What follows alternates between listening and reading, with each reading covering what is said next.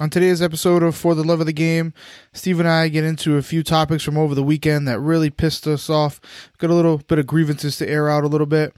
Then we get into talking about the NBA bubble. Got a few headlines from the bubble over the past week. Get into a little bit of NFL news. The New England Patriots are getting $8 million in cap space from the Antonio Brown and Aaron Hernandez deals, so we will dive into that and break that down a little bit. And of course, we're going to break down some golf betting as well.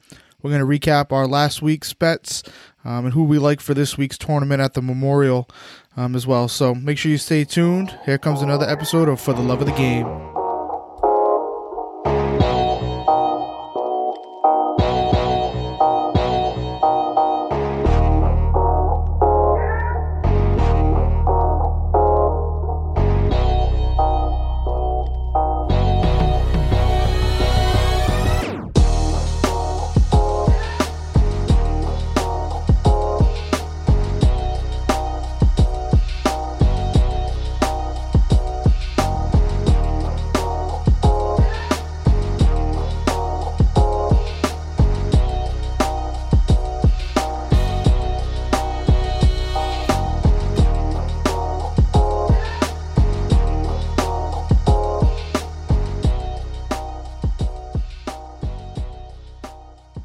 What's going on, everybody? Welcome into another episode of For the Love of the Game. We are presented by Unwrapped Sports. I am your host, Mark Belville. As always, I'm joined by my co-host, Steve Lewis, and the newest member of the Unwrapped Sports Network. What's going on, Steve? How are you doing today? Doing great, Mark. Doing fantastic. Wish we're coming off a better weekend, but, Yeah, we'll definitely get to that. A little housekeeping I want to do for you guys because a lot has changed actually in just under a week since we've talked to you guys last. So I want to start off by talking about the Unwrapped Sports Network. We are the first show in their new live lineup of shows that they are going to be doing weekly schedule. So Monday through Sunday, we'll have something going on for you. And we are kicking it off tonight. With that, so make sure you guys follow at Unwrapped Sports on Twitter for your latest updates and check out those shows each and every night.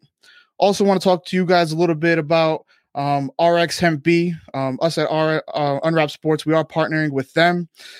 They are a CBD pain treatment cream. You can follow them at RX Pain Cream, and their website is rxhemp.com. So basically for all you athletes out there, anybody playing sports, going to the gym, you guys got some little aches and pains, after your workouts and things like that. I know me, I still play men's league basketball. I'm definitely going to try some of this stuff. You rub that stuff on you and it gets rid of, it's instant relief. You're laughing, but I got aches and pains after I'm getting older. So definitely try out this cream, and I know I'm going to try it out. And like I said, go follow them on Instagram at RX Pain Cream. And they have a website as well, rxhemp.com. So I'm not laughing. You were smiling. I wear ankle braces to work every day. So there you go. It's because you're getting old. I might need some cream myself. Just exactly. All right, man, let's get into the show. We're going to start out. We're going to talk about some things over the weekend. We got a little bit of grievances to air out, Steve and I. Some things over the weekend that kind of pissed us off a little bit. So I'm going to let Steve start. Go ahead, Steve. I'm pissed. I'm pissed about a few things. I'm pissed first with the Golf Network. So CBS, right? Not Golf Channel, CBS. No, well, so both. All right. So final round coverage. There was rain. There was rain coming in for the final round. They had to push the tee times up. So they started the golf rounds at 7. They had to push the final grouping went out at 9 o'clock. So normally, if anybody knows golf coverage, the final groups don't start until 2, 3 o'clock, which is normally when CBS picks up coverage. So they had to start coverage on the Golf Channel. Whatever. We'll deal with that. So we go to the Golf Channel. We were watching the Golf Channel. Next thing you know, it's 11 o'clock, and they completely just turn it off. Like they go to their golf pregame. I'm watching golf pregame for a golf tournament that's already started. What's going on? Why are we watching golf? Why are we watching golf pregame for the when the tournament's already going on? I don't know what's going on. So whatever, 15, 20 minutes going on. I'm watching Justin Thomas highlights. Like, is this going to end soon? I don't know. So next thing you know, I see a blip on the bottom. If you wanna watch the golf, go to CBS.com and you can stream it live. What is that? Like, you have live golf coverage on. We just went through 4 months of watching taped coverages of 20 years of games that we weren't able to watch live. And now we have a live tournament going on and you're making me not be able to watch it.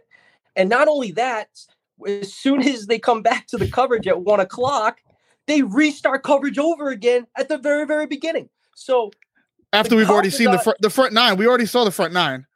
So they're on the 17th hole, and yet they're showing the first hole again. What? Like, what's going on? You know? So they had it. So basically what it came down to is the playoff is going on and you're not being able to watch it live. And they blew it. Like, you had a chance to watch a great playoff live and you couldn't watch it live. What's the point? Like, I don't want to watch it on CBS at 6:30 at night when I already know what's going to happen. No, which sucks because the golf tournament throughout the whole round was unbelievable.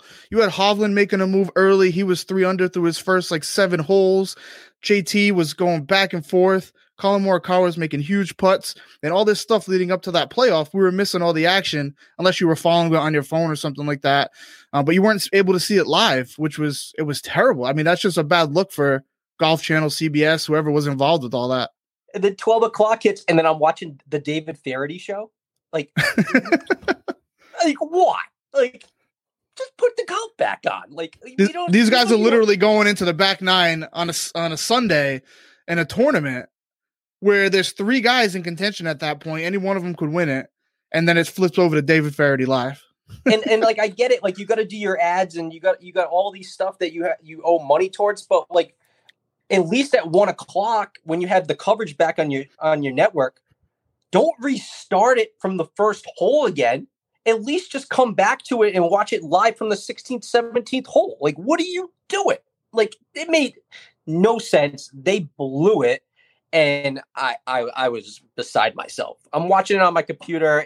There was instant blackouts left and right. It was garbage. And like you said, like, it was fantastic to watch. We watched Justin Thomas blow a 3-stroke lead with 3 holes left to Colin Morikawa. We got to a playoff where Justin Thomas hit a 60-footer, and then Colin Morikawa unbelievable putt, man. Yeah, unbelievable. And then Colin Morikawa had a match with a 24-footer just to be able to get. Dude, which was crazy about that 24-foot putt is in regulation on 18. Justin Thomas had a putt on the same line that was about maybe 10 feet, 9 to 10 feet, and he missed it. So Morikawa knew exactly what that putt was going to do because Thomas just had it 1 hole prior to that. And then to follow up on that, when they get to the second playoff hole, they replay the 18th again, and Justin Thomas gets that same putt again, and he knows the break. And the funniest thing is his dad's on the course with him. Yeah. And his dad is kind of like his second caddy. And what he does is he leans. And that's how he tells his break. So like, you're watching his dad and he's like this. And you're like, all right, his dad's telling him like, hit the ball left, Justin, like do that. And he still missed. And he just had the same putt, which I thought for sure he was making it. There was as good as Justin Thomas is, there's no way I thought he would miss that putt. Same exact putt. And he missed it. I couldn't believe that he actually choked that lead. But like I said, like they blew it. It was a great opportunity to watch a live event. And like I said, I understood the push up with the rain coverage, but who cares about the David Faraday show at 12 o'clock? Nobody cares about the David Faraday show o'clock. Nobody cares about your pregame coverage at 11 o'clock when the tournament's already going on. Why are you having a pregame show? It was the doesn't make any sense. Nope. One other thing I want to get to from this past weekend was UFC 251. Couple things with that fight card. It was a great card as far as the names. We had 3 title fights and whatnot, but there was a couple of things from that card that was kind of just upsetting a little bit. We're going to talk about the Max Holloway fight versus Alexander Volkanovski. Definitely thought Holloway won that fight. Looks like he was definitely teeing off on him and definitely outpointed him. Went down to a decision. I get in a championship fight, as a challenger, you really got to make it. You really got to tune the champ up in order to win by decision. But I think Holloway did that, and I think he did get screwed on a decision there. And then also the main event with Masvidal versus Usman. It was just a boring fight, but you and I, Steve, we watched this fight together, and we even said it beforehand. We're like, this is exactly what's going to happen. Usman's going to get a hold of him. He's going to get Masvidal in the clinch. And then that's how he's going to beat him. He's not going to let Masvidal stand up with him and try to tee off on him and use his power. And that's exactly what Usman did. He had him in the clinch. He was pointing him. He was stepping on his foot. He had those foot stomps. He kept doing that. And like you said, it was just boring. It was like literally we were just watching him stomp on the guy's foot the whole time. And Usman ended up winning that fight. It was really a no contest and a no-brainer. He clearly won it. But it was just boring. What was your takeaway from UFC 251? Well, my grievance is with Dana White. He's one of the most outspoken presidents, and he's willing to absolutely crucify anybody that works for him. And he went right after his judges, says that we have a judging problem. And in most combat sports, boxing is definitely one of the most fixed sports in any sport, and called out his judging right off the bat and actually asked reporters, like, did anybody score that fight the other way? And my thing was, like, if you know that fight wasn't scored correctly, then why is it not getting changed? Like, why can't you fix it? As the president, why can't you go back and fix it? Yeah, like it kind of reminded me of and I know it's not realistic. I know the WWF is not real, but it's back in the day, like when they used to have the one-on-one matches, and then somebody would run down to the ring, knock out the referee with a chair, and then they would throw a chair into another of the other wrestler, and he would knock him out, and then they would roll the referee back in, and then he would be all unconscious, didn't know what happened, and then they would count the 3 count. And then Vince McMahon would run back down, and then he would re-ring the bell again and be like, "No, restart that match again." Yeah, exactly. Dana can do that. Yeah. If the president knows that the match was garbage, and you know that it was wrongly called, you have to fix it some way, somehow. And I know they should just, when Dana goes up and he wraps the belt around the champ, if he thinks it's wrong, he should just go to the other guy and wrap the belt around him instead. That'd be good. That'd be cool, right? It's just crazy to me. You know that it's a bad decision, but if you're going to openly scrutinize it the way he does, you've got to be willing to change it. You got to be willing to do something about it. And as far as the Masvidal fight goes, listen, we deal with things like that with Daniel Cormier. I wish we had Monique on, the resident the UFC queen. Daniel Cormier wins fights just like that. He'll wear people down, pushing them into the cage. He'll lay on them, and it was kind of the same way in that fight. But just to watch a guy outpoint somebody by just stomping him on the foot, it just kind of was just a boring fight. We definitely all expected more. We wanted more fireworks for sure. Because I think the lead up to it was Masvidal. Every fight that he had was, he fought Ben Askren. He had the quickest knockout with the flying knee right off of the jump. And then you have him fight Nate Diaz in the baddest motherfucker match and win that belt. And he just tuned up Diaz where they had to stop the fight.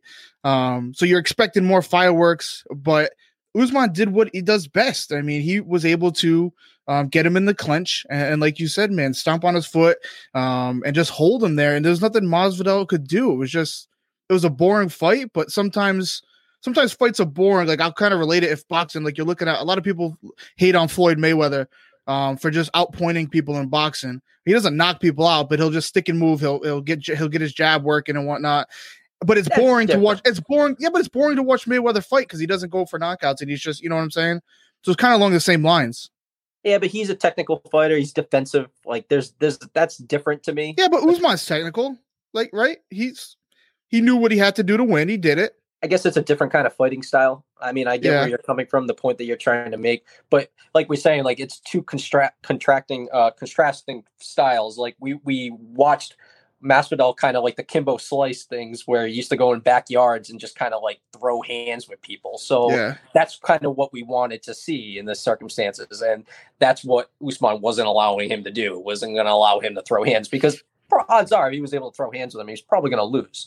But from a casual fan that just kind of wants to see something like that, we never really got that out of that card. So, I mean, and not to mention that the card didn't get over till 2:00 our time anyway. So, I mean, oh, it's awful, dude. I was looking for anything to have any sort of drama to keep me up. And I was asleep. We were watching that outside and I was watching you. I thought you were going to fall asleep. Dude, I was almost falling asleep. It was boring, man. It was 2:00 in the morning. I mean, yeah. All right, man. Let's get into some NBA bubble news. We've been hearing a lot of things going on in the bubble down there all week. I'm going to start off with the player accommodations. A lot of players are okay with it, But there are some players who are all over Twitter and Instagram posting pictures of the food, posting pictures of the hotel amenities and whatnot, and the rooms. You had Rajon Rondo saying that it looks like a Motel 6. And some players, I mean, he got what was coming to him, I guess. Karma's a bitch, right? I mean, he's out 8 weeks now with thumb injury, broken thumb.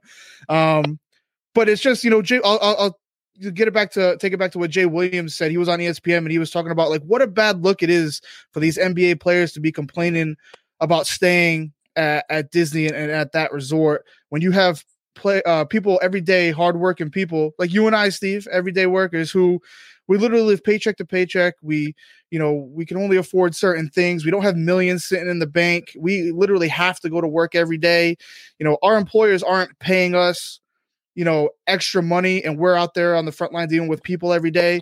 These players, these NBA players, are actually getting paid to be safe.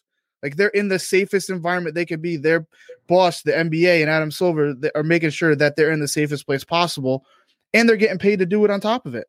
And us everyday people were not. So it's just a bad look for the NBA, is what Jay Williams was saying, and I definitely agree with that. I mean, they're staying at Disney. Like people pay thousands and thousands and thousands of dollars to go to Disney. Like that's not the worst place that they could be. Their rooms are not bad. It's definitely not Motel 6. I don't know what Rondo was thinking. The food is always good. What do you think, Steve? I mean, that's not really a good look for the players. I want to go to Disney. And if I was staying in one of those rooms, I'd be pretty happy on vacation if I had that opportunity. I'll start there. Secondly, it just goes to show you how well pampered these players are on a regular basis when they are on the road in general. If we thought that they lived a lavish life, well, if that's really bothering them, then we really know that they really do have it made. I always think about the Like Mike movie. Remember when little Bow first realized his room He was service? in the foster home?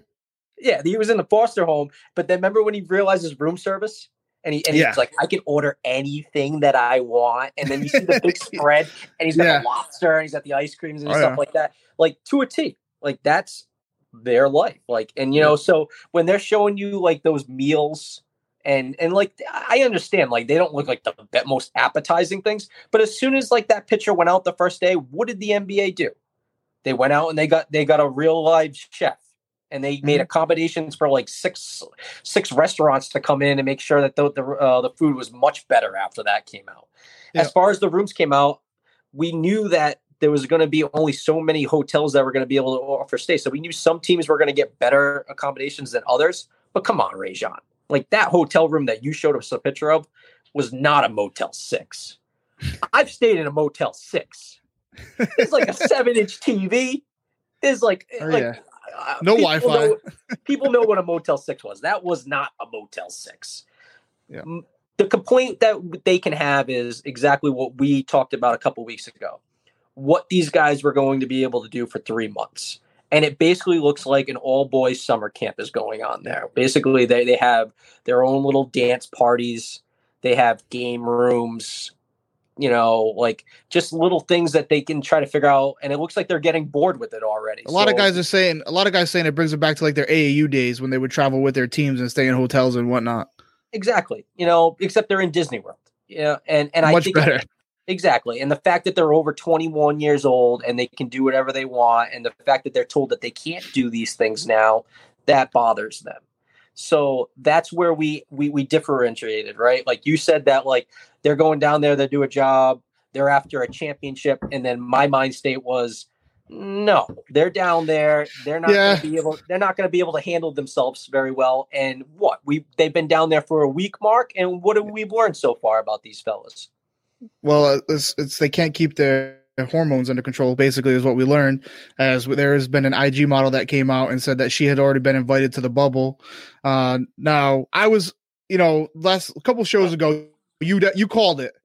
Yeah, you called it. I'll admit I was wrong, because I said these guys would be all business down there, that they'd have whatever they needed, whatever, obviously the NBA was accommodating them with the video games, the 2K, the game room, the barbers, the massage therapist, whatever they needed, the NBA was going to give them. But you called it, man. You said these guys are going to need some women. And that's exactly what happened, not even a week into it. And that's what we're getting to. And then you did some research about some NBA players that follow this girl. So we kind of might know. It hasn't come out who invited her, but we might have found out. Well, basically, there was a woman that just blew up a spot saying that an NBA player hit her up to like break to come in the bubble, and as easy as it is, all you had to do is say, "All right, who follows this girl on Twitter?" And it was two NBA players. One's retired and one's in the bubble. It was Montrezl Harrell. That's all it is. So we're not saying Montrezl Harrell invited her, but we're saying we're not saying that Montrezl Harrell probably invited her. But we're not saying he wasn't the one that invited her. So like it wasn't that hard to figure out who it was. But I'm just saying, like, come on, like, and then today we found out that two players already broke quarantine. One was for food. One was for food, and what was the other one for? They didn't even say, but one was Bruno Caboclo from the Houston Rockets. He broke quarantine accidentally. Both of these guys say they accidentally broke quarantine. I don't know how you accidentally break quarantine. I don't know if the map is not well outlined of where the quarantine lines are, where you can go and where you can't go. And then Rashawn Holmes broke the bubble. He broke quarantine because he went to go pick up food because Kelly Oubre tweeted that. He said to all his NBA guys, he said, Postmates delivers right to your hotel lobby. All you got to do is go down and get it. Well, it turns out that that's not the case. And Rashawn Holmes went to meet his Postmates delivery guy, and it was outside the bubble quarantine. So then Oubre tweeted, he's like, oh, my bad. Like, basically set the guy up. House arrest bracelets. Like if they get too far, it starts beeping and they only have like a certain amount of time to like get back in the lines before they break quarantine completely. Like that's got to be the rules. So yeah. They need to have something on them when they get close to the line. It just starts beeping like beep, beep, beep. And then that's where you know, just back up. Just get away from the line. So now those players are quarantined for 14 days, they're quarantined well, actually it said they're only quarantined for 8 days. Because I'm assuming they got tested. Like I'm assuming they got tested already.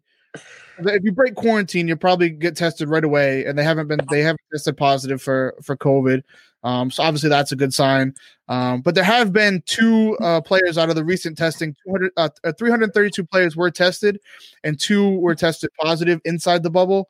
Names haven't come out yet on who those 2 players were, but we did get 2 big positive tests that were named that are outside the bubble currently, which was Russell Westbrook and James Harden of the Houston Rockets, which actually doesn't come as much of a surprise. A lot of people were kind of wondering why they didn't travel to Orlando with the Houston Rockets, and now we see why.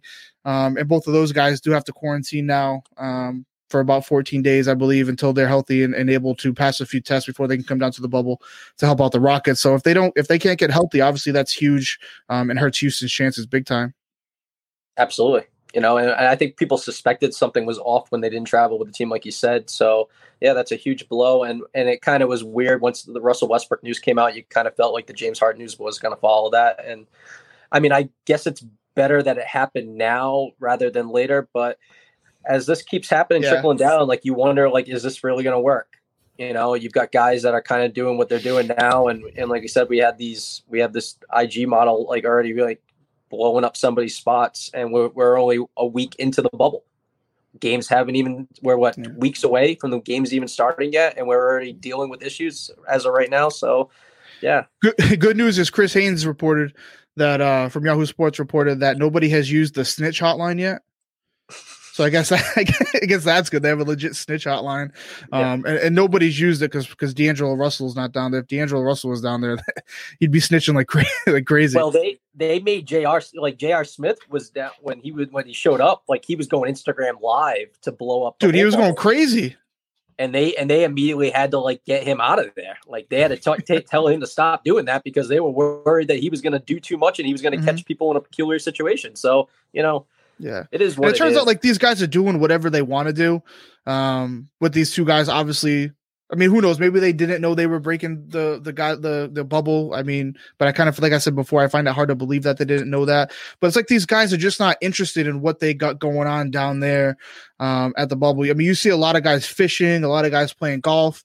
But like they threw 3 pool parties with 3 DJs at the 3 locations that they're staying, and nobody showed up. You had Dwight Howard was the only guy that showed up to one, and then one other guy showed up to another one at 2 separate hotels.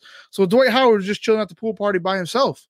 You know, yeah, exactly. Anthony Davis outed him on that and said Dwight was just hanging out by himself.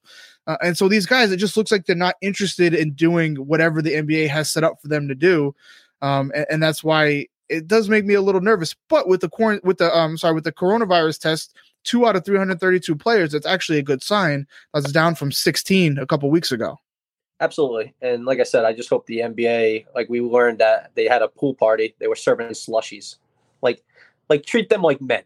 Like they're not boys. Like, give them a couple beers. All from a bear. And I will say this, like I think they are a little bit kind of like around the clock, kind of like jumping around just because games haven't started yet. I think once the games start getting going and like the schedule start ramping up, I think everything will kind of like settle into place. I think right now everyone's just starting to see everybody again, and they're kind of moving around. Like I saw Bojan Bojanovic and then Tobias Harris saw each other for the first time. Rekindling their friendship. And if you guys haven't seen that, those two have put like think of like remember the MTV show Big Black and Rob Dyrdek?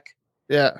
Like those two had like an odd couple like reality show on YouTube. Like, and like if you haven't got the chance to like check that out, check that show out. Like those two are hilarious together, and like they kind of had a rekindling of a relationship in the bubble. Like it's definitely worth checking out. But like I think that's what's going on right now. A lot of these guys haven't seen to get a lot of people together in a while. And now that you have like all the NBA in one circle, a lot of these guys are friends outside of each other's teams. I think people are kind of moving about it too. So we'll see. But like you said, with the testing and the viruses, like it's good that Russell and Harden got caught before they came back down with it. And we'll see how it goes from here. But let's just get the games going. Let's just get, because we're watching the TBT tournament. That's in the championship, right? And that seems like it's working out pretty well. Yeah, they're doing a pretty good job. One quick thing I wanted to get into, I kind of touched on it with Rondo's injury and everything like that. He broke his thumb, so he's going to be out 8 weeks. A lot of people are saying that Rondo should just leave the bubble and let the Lakers sign somebody else or bring somebody else in, which Rondo's not going to do that. That would be stupid for him to do because it's only 8 weeks. And the Lakers are poised to make a deep run, so he'll probably be able to come back at some point. And plus, if Rondo left, he would lose all the money that he's going to get by staying down there. So he's definitely not leaving. But how do you think that affects the Lakers' chances? I mean, I don't think Rondo wasn't playing that good this year. His defense was lacking this year. But I do think Rondo helps spell LeBron a little bit when LeBron's on the bench and gives him another ball handle, another guy who can run the offense. So I think they'll miss him. They will miss him in that aspect of the game. But what do you think? Does this kind of hamper or damper the Lakers' title chances, or is it kind of just like they would just move on? Rondo wasn't really a big part to begin with. Well, it definitely makes LeBron have to handle the ball more. As a Celtics fan, I mean, not seeing Avery Bradley and Rajon Rondo on the Lakers makes me a little happier. I'm not gonna lie, So yeah, I hear you. But I can agree with that. I mean, we talked about it. Playoff Rondo is a different Rondo, and I know a lot of people don't think that Rajon Rondo is a good basketball player anymore, and they're going to focus on the flaws of him not being able to shoot very well. But he's never been able to shoot the basketball very well. He's never been a great defensive player, but in big games and big moments, that dude shows up. And I'd rather have a Rajon Rondo being a catalyst of a team than not being a catalyst of a team. And we saw when Rajon Rondo was anchoring the Pelicans with Anthony Davis and Boogie Cousins, how much better he made those two bigs go. And to think that he doesn't make Dwight Howard and Anthony Davis better when he's on the court with those guys is just laughable to me. So I think that it's a huge loss, in my opinion. And like you said, like, why wouldn't you want Rajon Rondo on the court with all his experience? And I'm sure LeBron feels the same way. Now you have to really lean on guys like Caruso to give you dominant minutes, and Quinn Cook. Like, who are you going to trust more? You know what I mean? And let's not pretend that playoff Rondo is not a real thing. Like, people want to say that it's not. Like, it's real.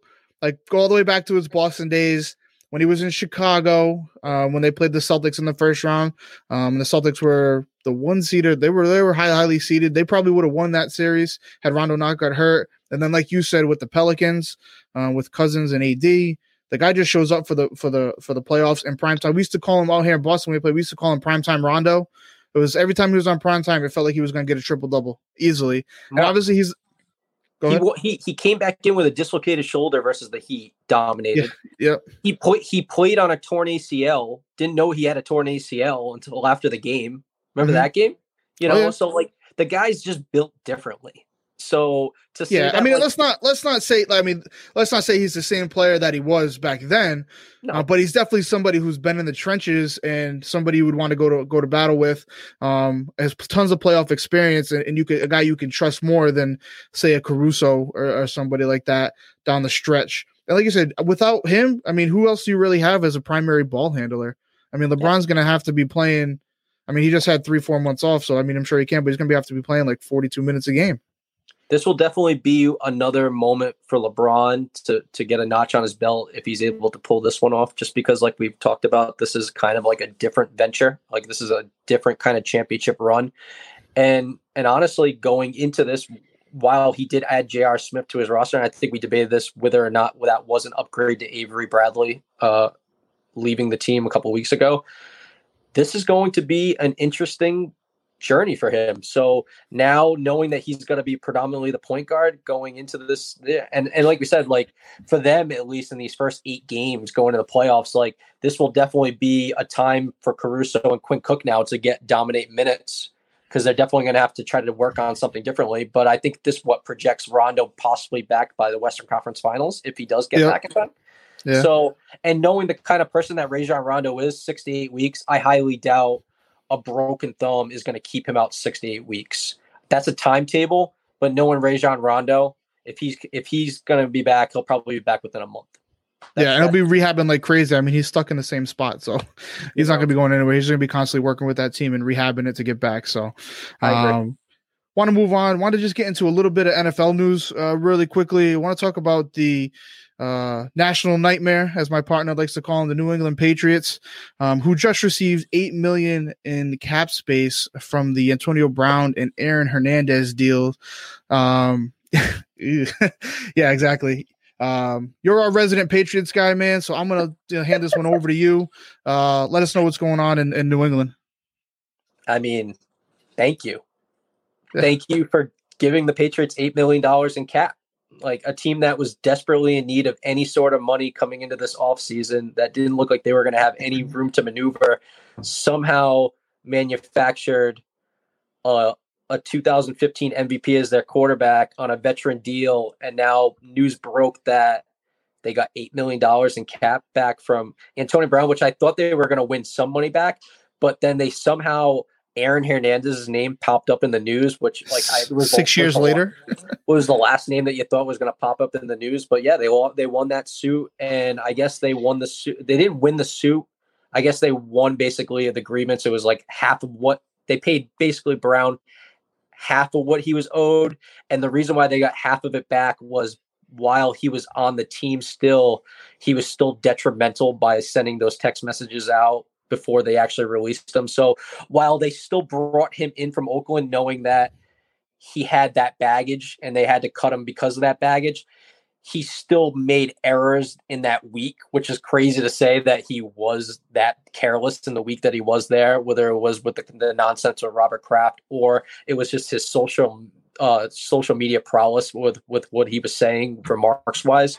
But yeah, they were able to get $8 million back, and now they're in a situation where they can either use that to sign Joe Thuney, which they had to franchise, or now they can go into free agency and they can possibly look to maybe sign a Jadeveon Clowney. And I know people are saying, well, Jadeveon Clowney is asking for $17-18 million a year. Steve, how is that possible? Well, guess what? No one's giving Jadeveon Clowney he would have got that deal already. He would have got that deal already if somebody was willing to give it to him. Exactly. So why not go to the New England Patriots? And in typical, and then you're like, well, if he's asking for that amount of money, why would he take $8 million? Well, guess what? Because no one's going to give him 4 years at that price. So why is he going to take 4 years at $10 million if he's not going to get that price? So in typical Patriots fashion, he'll come to the Patriots for $8 million, and then after the season, after they win a Super Bowl, he'll go back onto the market, and then he'll get his $100 million deal, where probably from Miami. I like how you just threw that in there after they win the Super Bowl. Well, it's just typical Patriots fashion. Like they go from nobody talking about him. Yeah, like it's all over. Brady's gone, Gronk's gone. It's all over. They go from nothing to then all of a sudden having Cam Newton and possibly Jadeveon Clowney just like that with no money. So yeah, like it's just crazy. That's the way they're able to do things. But like, yeah, and that's the kind of thing that they were able to do when they were able to get that money back from Antonio Brown and Aaron Hernandez of all people. So, it's sad. It's sad to bring those names up again, but it's interesting to say that, like, when we bring it up, and I know from a fantasy perspective, but Antonio Brown, does he have any chance to play in the league this year? I mean, maybe. There's been rumors that he could be signed. Tampa Bay was somewhat interested, but I'm sure he's going to pass. Like, he's going to get reinstated or whatnot. I know he was suspended for everything that happened and whatnot. So, I mean, we'll see. I mean, I'm in a fantasy draft now, and he was drafted. So people are technically, but he hasn't technically served a suspension yet because he hasn't been on a team to serve a suspension. Yeah.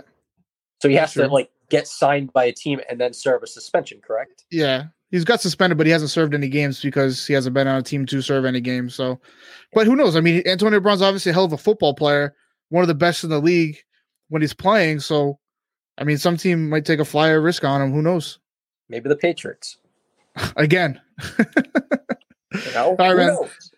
Yeah. Hey, man, I think the Patriots, they're doing what they do best, right? Cam on a 1-year prove-it deal. You got a motivated guy coming off an injury who's a Super Bowl playing quarterback. He took his team to Super Bowl. He's a regular season MVP, and he's out to prove everybody wrong. And when you have somebody that's that motivated in that type of environment in New England with that no-nonsense mentality, I think Cam is going to be very, very locked in. I think it's going to be all good things for the Patriots, especially for that offense. I was talking to you earlier last weekend about McDaniels finally having like a running quarterback and how much he could open that playbook now that he has. I think we're going to see something special in New England out of him this year. But before we jump ahead, like, I just want to remind everybody, like, my statement rings true. Like, Cam Newton is still not the starting quarterback of the New England Patriots. He still has say that, but it's not. And I'll say that, like, and we know this, like, Vegas knows everything. When they signed Cam Newton, his odds to be the starting quarterback were 700 minus 750. When I checked the odds the other day, the odds were minus 150. And if I know anything about anything, that means that some New England Patriots personnel went to Vegas and they shoveled in some money and said, "Hey," and they said, "Not so fast. We don't think that Cam Newton's going to be starting week 1 for the New England Patriots just yet." And it's kind of understandable. Like, you can't get these guys into camp yet. It doesn't look like there's going to be a preseason. And then that was actually, it got cut down. It did get cut down to 2 games, the preseason. No, Robert Griffin III now is breaking news saying that the preseason, RG3? Yeah, that there's going to be no preseason this year. Now there's no preseason. Okay. And if I know anything about anything, it's that the Patriots playbook is like the Da Vinci Code. Like, Cam Newton's just not going to be able to break into that playbook and do what he needs to do. So it would not shock me if they turned around and they made Jarrett Stidham the quarterback week 1 just to kind of get reps in there. Like, it's not going to shock me at all. If I know anything about the Patriots, the season doesn't start until after Thanksgiving. Like, it's just the way it is. So do I think Cam Newton's probably they'll get him ready for those games? Do I think Cam Newton's the best quarterback talent-wise when he's healthy? Yes.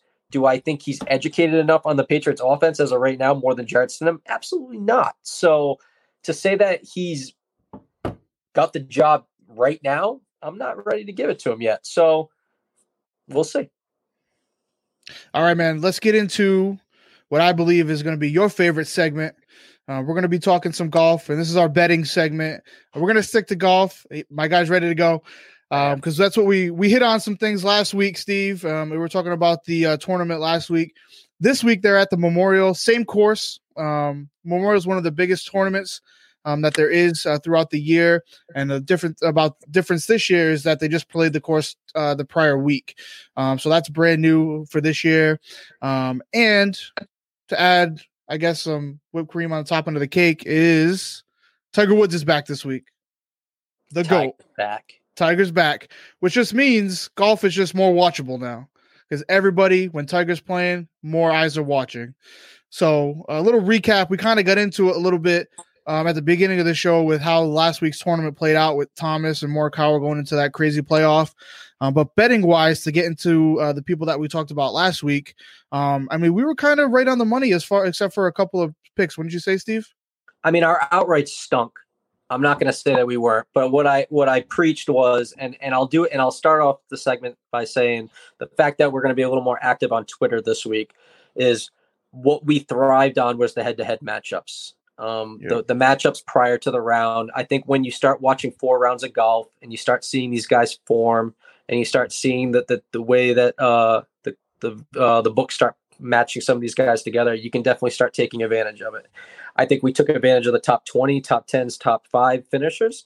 I think our outright stunk, but those are the long shots. Those are the ones that, like when you put in prior to the tournament, like, like you're praying. And that's what we said at the beginning last week. We was like, hey, you can't just pick one guy. When you're betting outright winners, you got to bet like 5 guys, 4 to 5 guys. Because to bet one, it's you just got a long. Even if you bet the favorite, golf is just so unpredictable. It's just a long shot. But we were way off on some guys. We picked some guys. We both said Koepka. Koepka missed the cut. I was all over Matt Wolff. Matt Wolff missed the cut. But we did both say Justin Thomas because he had a week's rest. We said look out for JT. JT was there. Hovland and Morikawa. I know I've been on those guys the last few weeks. They were there. And you had a couple of guys. What was your guy? Norlander. You were talking about Norlander a lot. Norlander, who was up there. He ended up finishing top 20, I believe. Top 30. He fell out late, but he was competitive for most of the weekend, which was nice to see. Yeah. And like you said, it's tough to do that, but the bets that we find, we're having better luck on is the head-to-head matchups and then the top 10 and top 20 finishers, which at our book, we can't bet until later on in the week. So we're just waiting for those days to come where we can look at those matchups, and we're betting trends here. And like, I'll even go back to, my guy, Ricky Fowler. We had a great day Saturday, and you had said, me and you talked about it Saturday night. You said, what are we doing? We're betting against Ricky on Sunday because after a good round on the weekend, he's blowing up. And what does he do? He goes out and shoots a 73. Only problem with that is we couldn't bet it because our book was a little wacky this weekend. But we were right on the money with our trends and everything like that. So those are some things you got to look for when you're betting on golf. Yep, and it was the same thing with Matsuyama. Matsuyama's a shitty putter, and we got him in a great matchup versus JT on Saturday, and he started off hot, and we got a great number in that matchup, and we clearly knew JT was thriving with better iron game, and JT thrashed him in typical Matsuyama fashion, pooped his pants, So that's what we're learning. We're playing trends, and we're going to continue to do it. And like I said, on Twitter, we'll be more active for our fans to make sure that they're able to keep up with this week. So right now, we'll go through the course. And this week, as Mark mentioned, we got Tiger back in the field, which means that not only do we got Tiger back in the field, but we've got basically everybody in the field this week. So it's a major field. It's a major field. Like, it's crazy. And just like a major field, like you look at it, guys that were 30-1 last week are now 55-1 this week, because the field is that good this week. So we're going to go through it. And as we talked about last week, they're playing in the same golf course this week. And that means that they didn't touch anything. The only thing that's going to be different is the pin placements. So the rough's grown out. So if the players hit the ball in the rough, it's going to be worse. But what we learned is that the players last week hit 70% of fairways. So stay in the fairway, you'll stay out of trouble. We're going to find out that the greens are less receptive because they aren't watering them as much. They're going to have tougher pin placements. The greens are just going to be faster in general. So, my metric this week is strokes gained approach. That's going to be my key metric. And we're going to keep going with guys that are great iron players. So I know we mentioned it last week. And you looked at it, it's funny too, because Morikawa was the winner. So I knew his odds were going to go up, which is crazy because I know that he just had it. And I told you last week that my hope was to, if you really wanted to stick it to the PGA, that I hoped that the same guy would win this week if he won last week. So Morikawa, back-to-back weeks. Yeah. Yeah. Morikawa was what, between 28 to 33-1 last week. His odds are 22-1 this week. So, which is crazy because then you've got a guy like the GOAT, Tiger Woods, in the field. His odds are 25-1 this week. And that's the one that really gets me, right? Because I'm not betting Tiger. You might bet Tiger. I'm probably going to bet Tiger. Tiger's won me some money, and Tiger plays well at the Memorial. And you may not think it, but I said this to you, man. I think he actually played well in that charity match with Brady and Manning. His iron play. I mean, his putting was a little off, but his iron play and his driving of the ball was really, really good for somebody who just doesn't play in tournaments as much. And he's the best player in the world, in my opinion, or ever. So, I mean, it's tough to bet against him. And it's a course, like you said, it's a course that he knows really, really well. He's won there multiple times. At 25-1, I mean, it's hard not to throw a little bit of change on him. and try to win something. Because if he won, it wouldn't shock you, right? If Tiger Woods goes out and wins, would you be like, "Oh man, I can't believe Tiger Woods won"? Probably not. This week I would. Really? Honestly. First start of the year. Because it's his first match, first start back. Yeah, I mean, but my thing is, like, you could have put him as one of the top 5 odds of the week, and people would still have bet him. Like, you could have put him inside of 15-1, and just that fan aspect of it. So if he wins this week, the books are going to get wiped out, because at 25-1, everyone's going to bet him. Casual fans, aggressive fans, big money fans, like, everyone's going to take that 25-1 and probably put some sort of money on him just because it's Tiger Woods. So it's very, very enticing at that number because it's Tiger. I just don't think it needs to be there. So that's definitely a number that's probably going to move, but I won't be touching that number. I know you're going to be touching that number, but there's no way that I'm going to be touching it. It's a good That's number. fine. It's a good number. You can help me count my money when I win it. I mean, if you're a big believer in Tiger, then good for you. But I'm probably not going to bet Tiger. He's just a hard guy to bet against. Like, I mean, nobody expected him to win the Masters, and nobody's expected him to do what he's been doing since he's been healthy. You know, he's just, you know, like I said, it wouldn't shock me. It wouldn't shock me if he won. I disagree with that. I felt like he was trending at the end of that past season, that going into the next year, that he was probably looking into winning a major. Well, he won the Tour Championship, so yeah, I mean, I guess.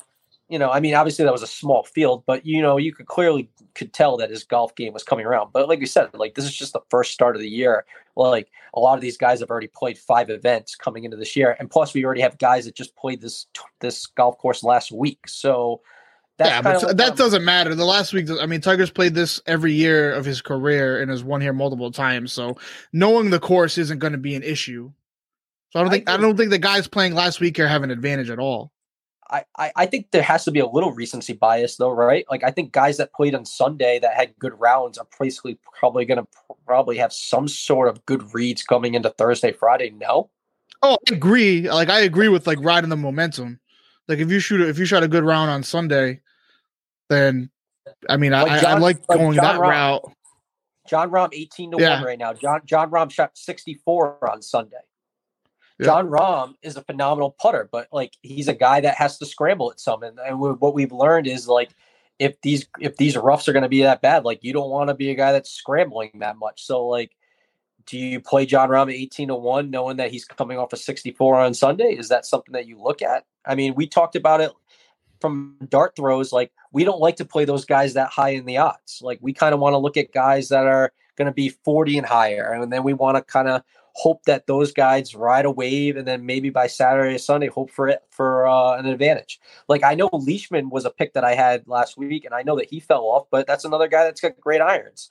And And the thing that I know about anything is, just because one guy has a bad week doesn't mean that you should kind of like fall off what you know best about it, because that's when you make that mistake, right? Like, you get off a guy and then boom, like that. There you go. Exactly. And then he's back on it again. So, so that's kind of like where I'm looking at right this week. So, I mean, Daniel Berger's back on the field. Daniel Berger hasn't played in a few weeks, but I mean, that's a guy that already won earlier in the year and then had a T2 later on the next week. So he's at 33-1.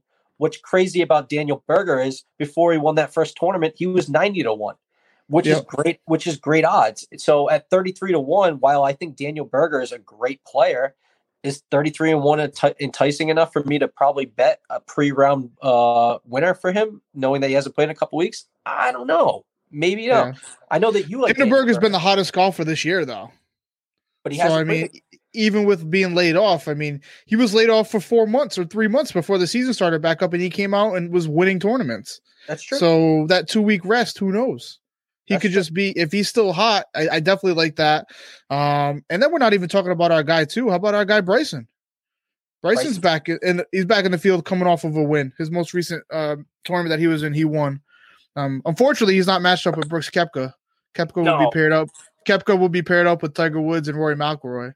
The PGA is so. They missed out. PGA missed out on that. Missed out on that, huh? They just stink, dude. Like, they just like, for whatever reason, like, they just miss it. Like, if you would have just paired those two together, like, you would have gotten such a great viewership on Thursday and Friday. Like, you feel like Thursday and Friday is the hardest for people to get a viewership for golf coverage, just because it's such early round coverage. Yeah. But you're already going to have Tiger in the field.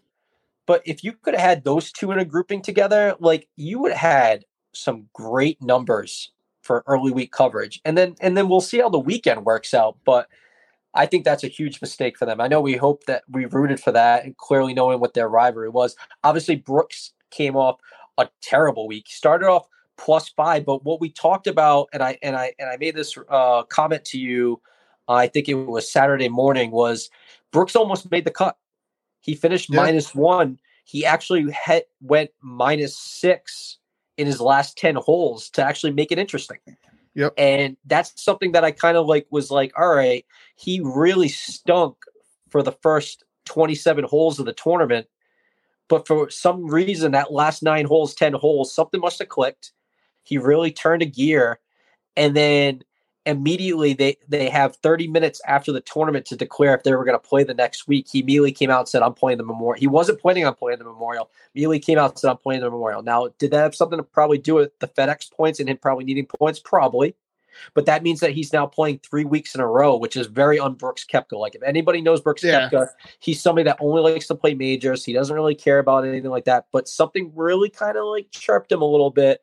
And like I said, like, those last 9 holes, while he didn't play a good week, kind of might have gave him a little momentum, which made me feel that while I wasn't very happy with my pick last week, or one of my picks, maybe, just maybe, he's not somebody that I want to jump off that bandwagon just quite yet.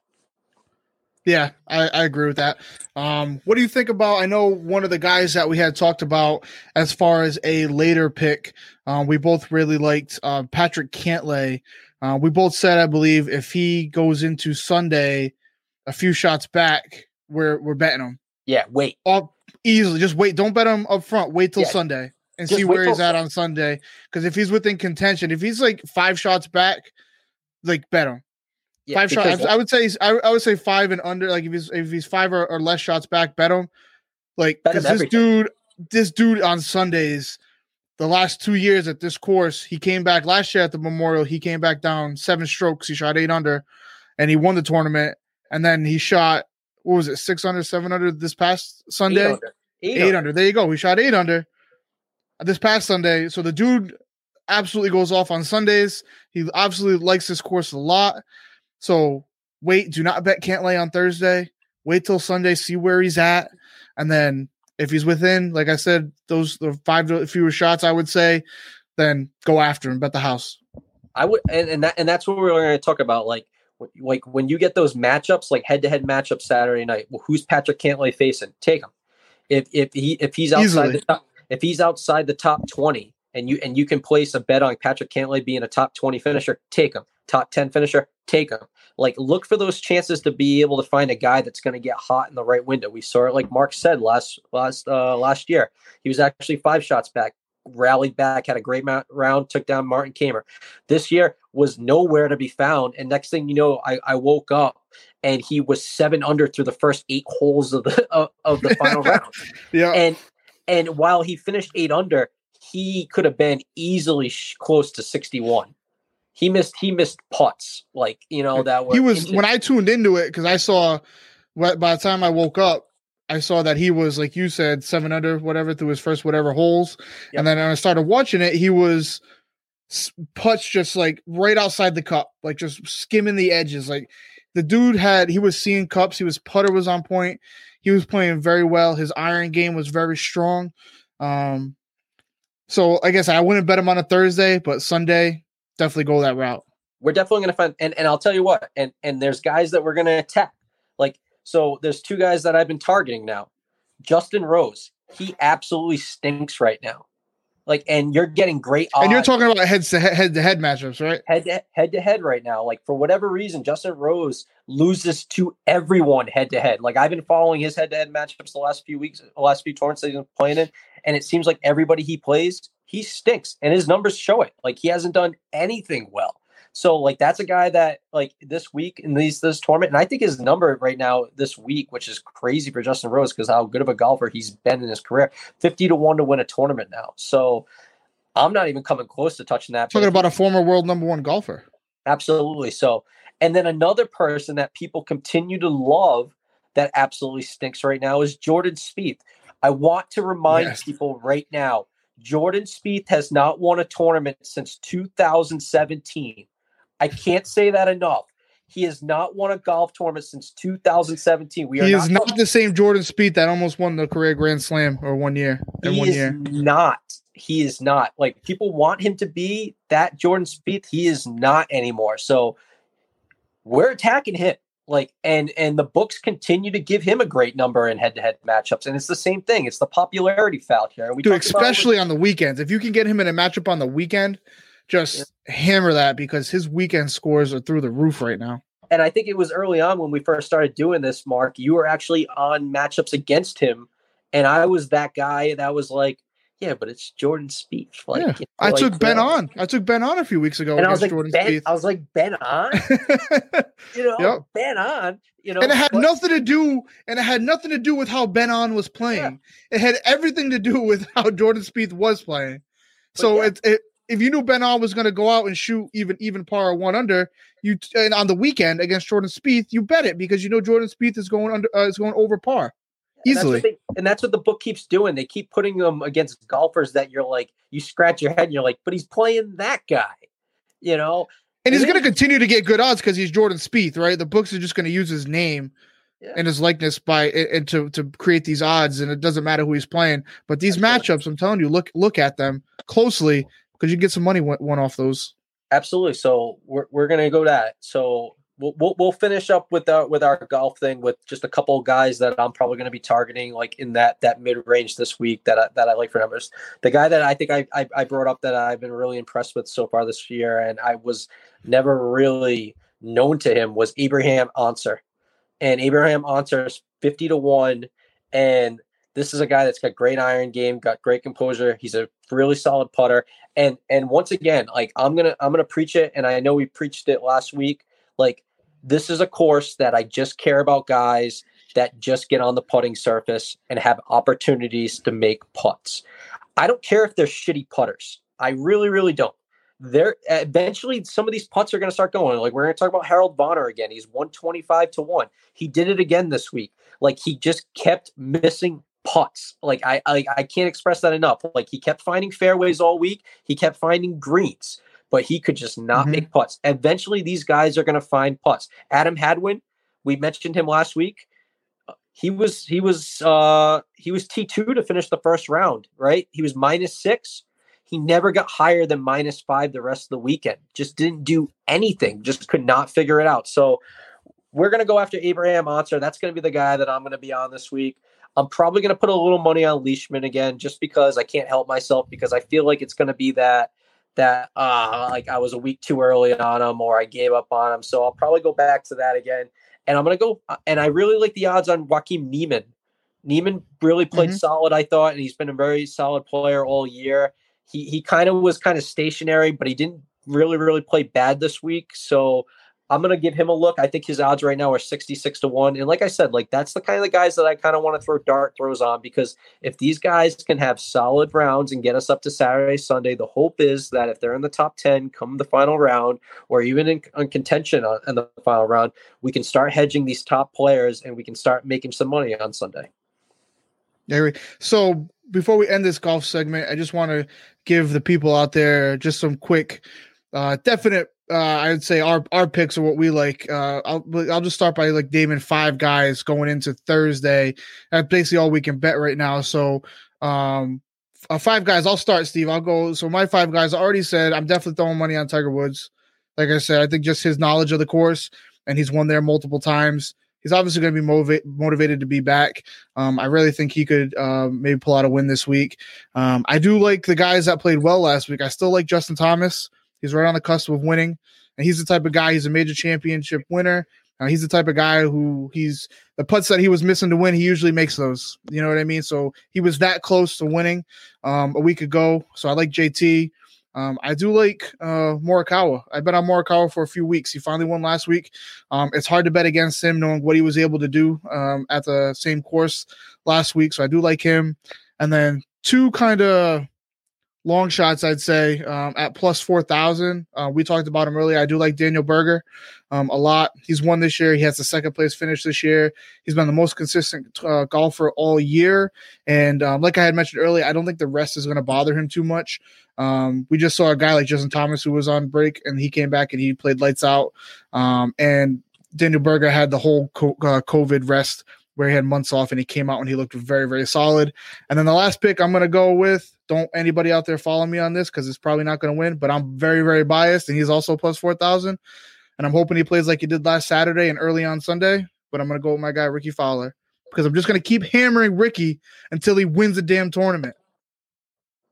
What do you think, Steve? What do you got? Who's your 5? My 5? All right. So my 5 is I'm going to take Abraham Answer at 45-1. That's going to be probably my strongest play that I'm probably going to lay this week. Like, I'm going to go. I love Webb Simpson. Like, so Webb Simpson 28-1. Yeah, I almost said Webb in my 5. I do like that. I'm gonna probably go with Webb Simpson. I'm going to take Neiman up there. My long shot this week probably is going to be Corey Connors. I'm going to take 125-1. Oh, and then we're going to go back to airing out some grievances. So day job, I'm a postal carrier.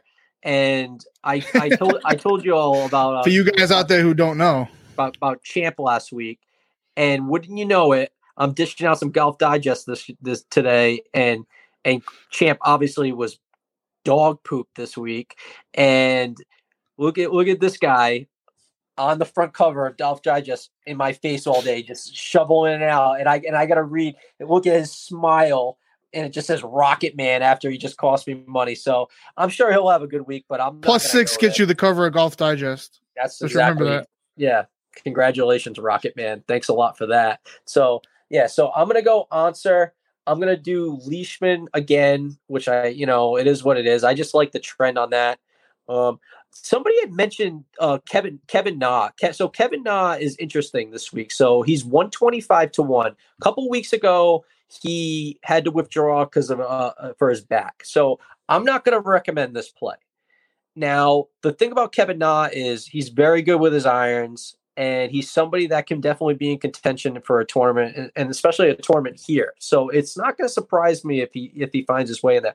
I'm not going to recommend him just because I don't know how healthy he really is coming into this. And if we know anything about Tiger Woods and back injuries, the last thing I want to do is recommend somebody with back. But so I'm going to throw that out there and just say that maybe Kevin Na might be a good play this week if you want to get risky or gamble, or just maybe throw $5 on somebody, because $5 for 125-1 will get you $1,250, Mark. Yeah. I mean, that's a scratch ticket, right? Yeah, exactly. That's nothing. So, that's kind of like where I'm at with that. So, but like you said, there's guys at the top that, you can really jump on. I mean, Morikawa obviously coming off his win, it's going to be a trendy pick. Tiger's going to be the trendy pick. I think Brooks is going to definitely Koepka is going to do a lot better than what he did last week. So he's definitely going to be a guy that I think is going to rebound well, especially the way that he came back and said that he wanted to play this week and the way that he closed out. And I said that to everybody, that you gotta watch out for the way guys close rounds out.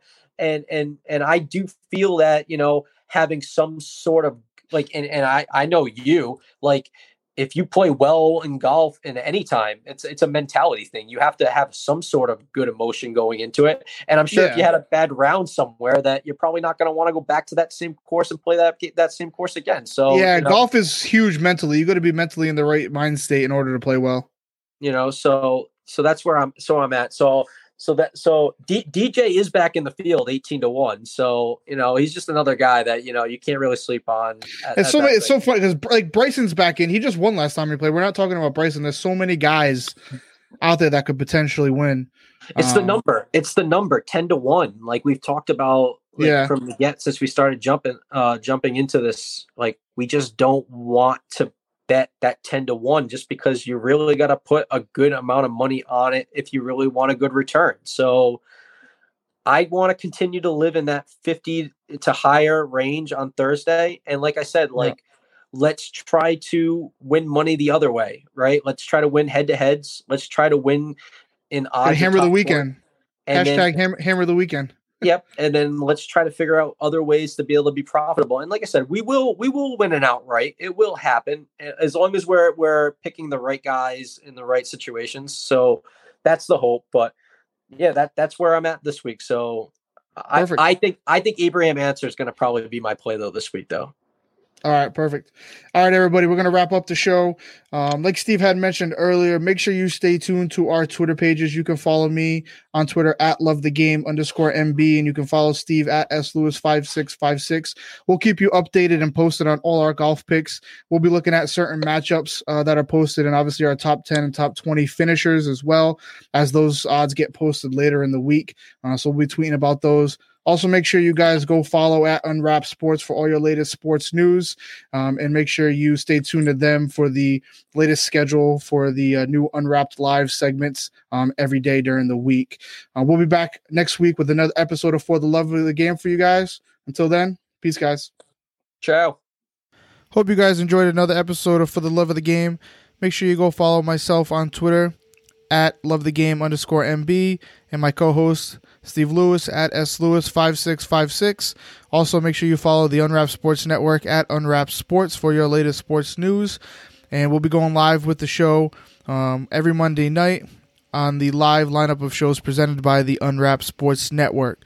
And if you're listening to this podcast on Apple Podcasts, Google Podcasts, Spotify, wherever you listen to your podcasts, make sure you guys rate and leave us a review. We would really appreciate that. That helps us out a lot with the show and lets us know how we're doing. Again, thank you for listening to this episode, and we'll be back next week with another episode of For the Love of the Game.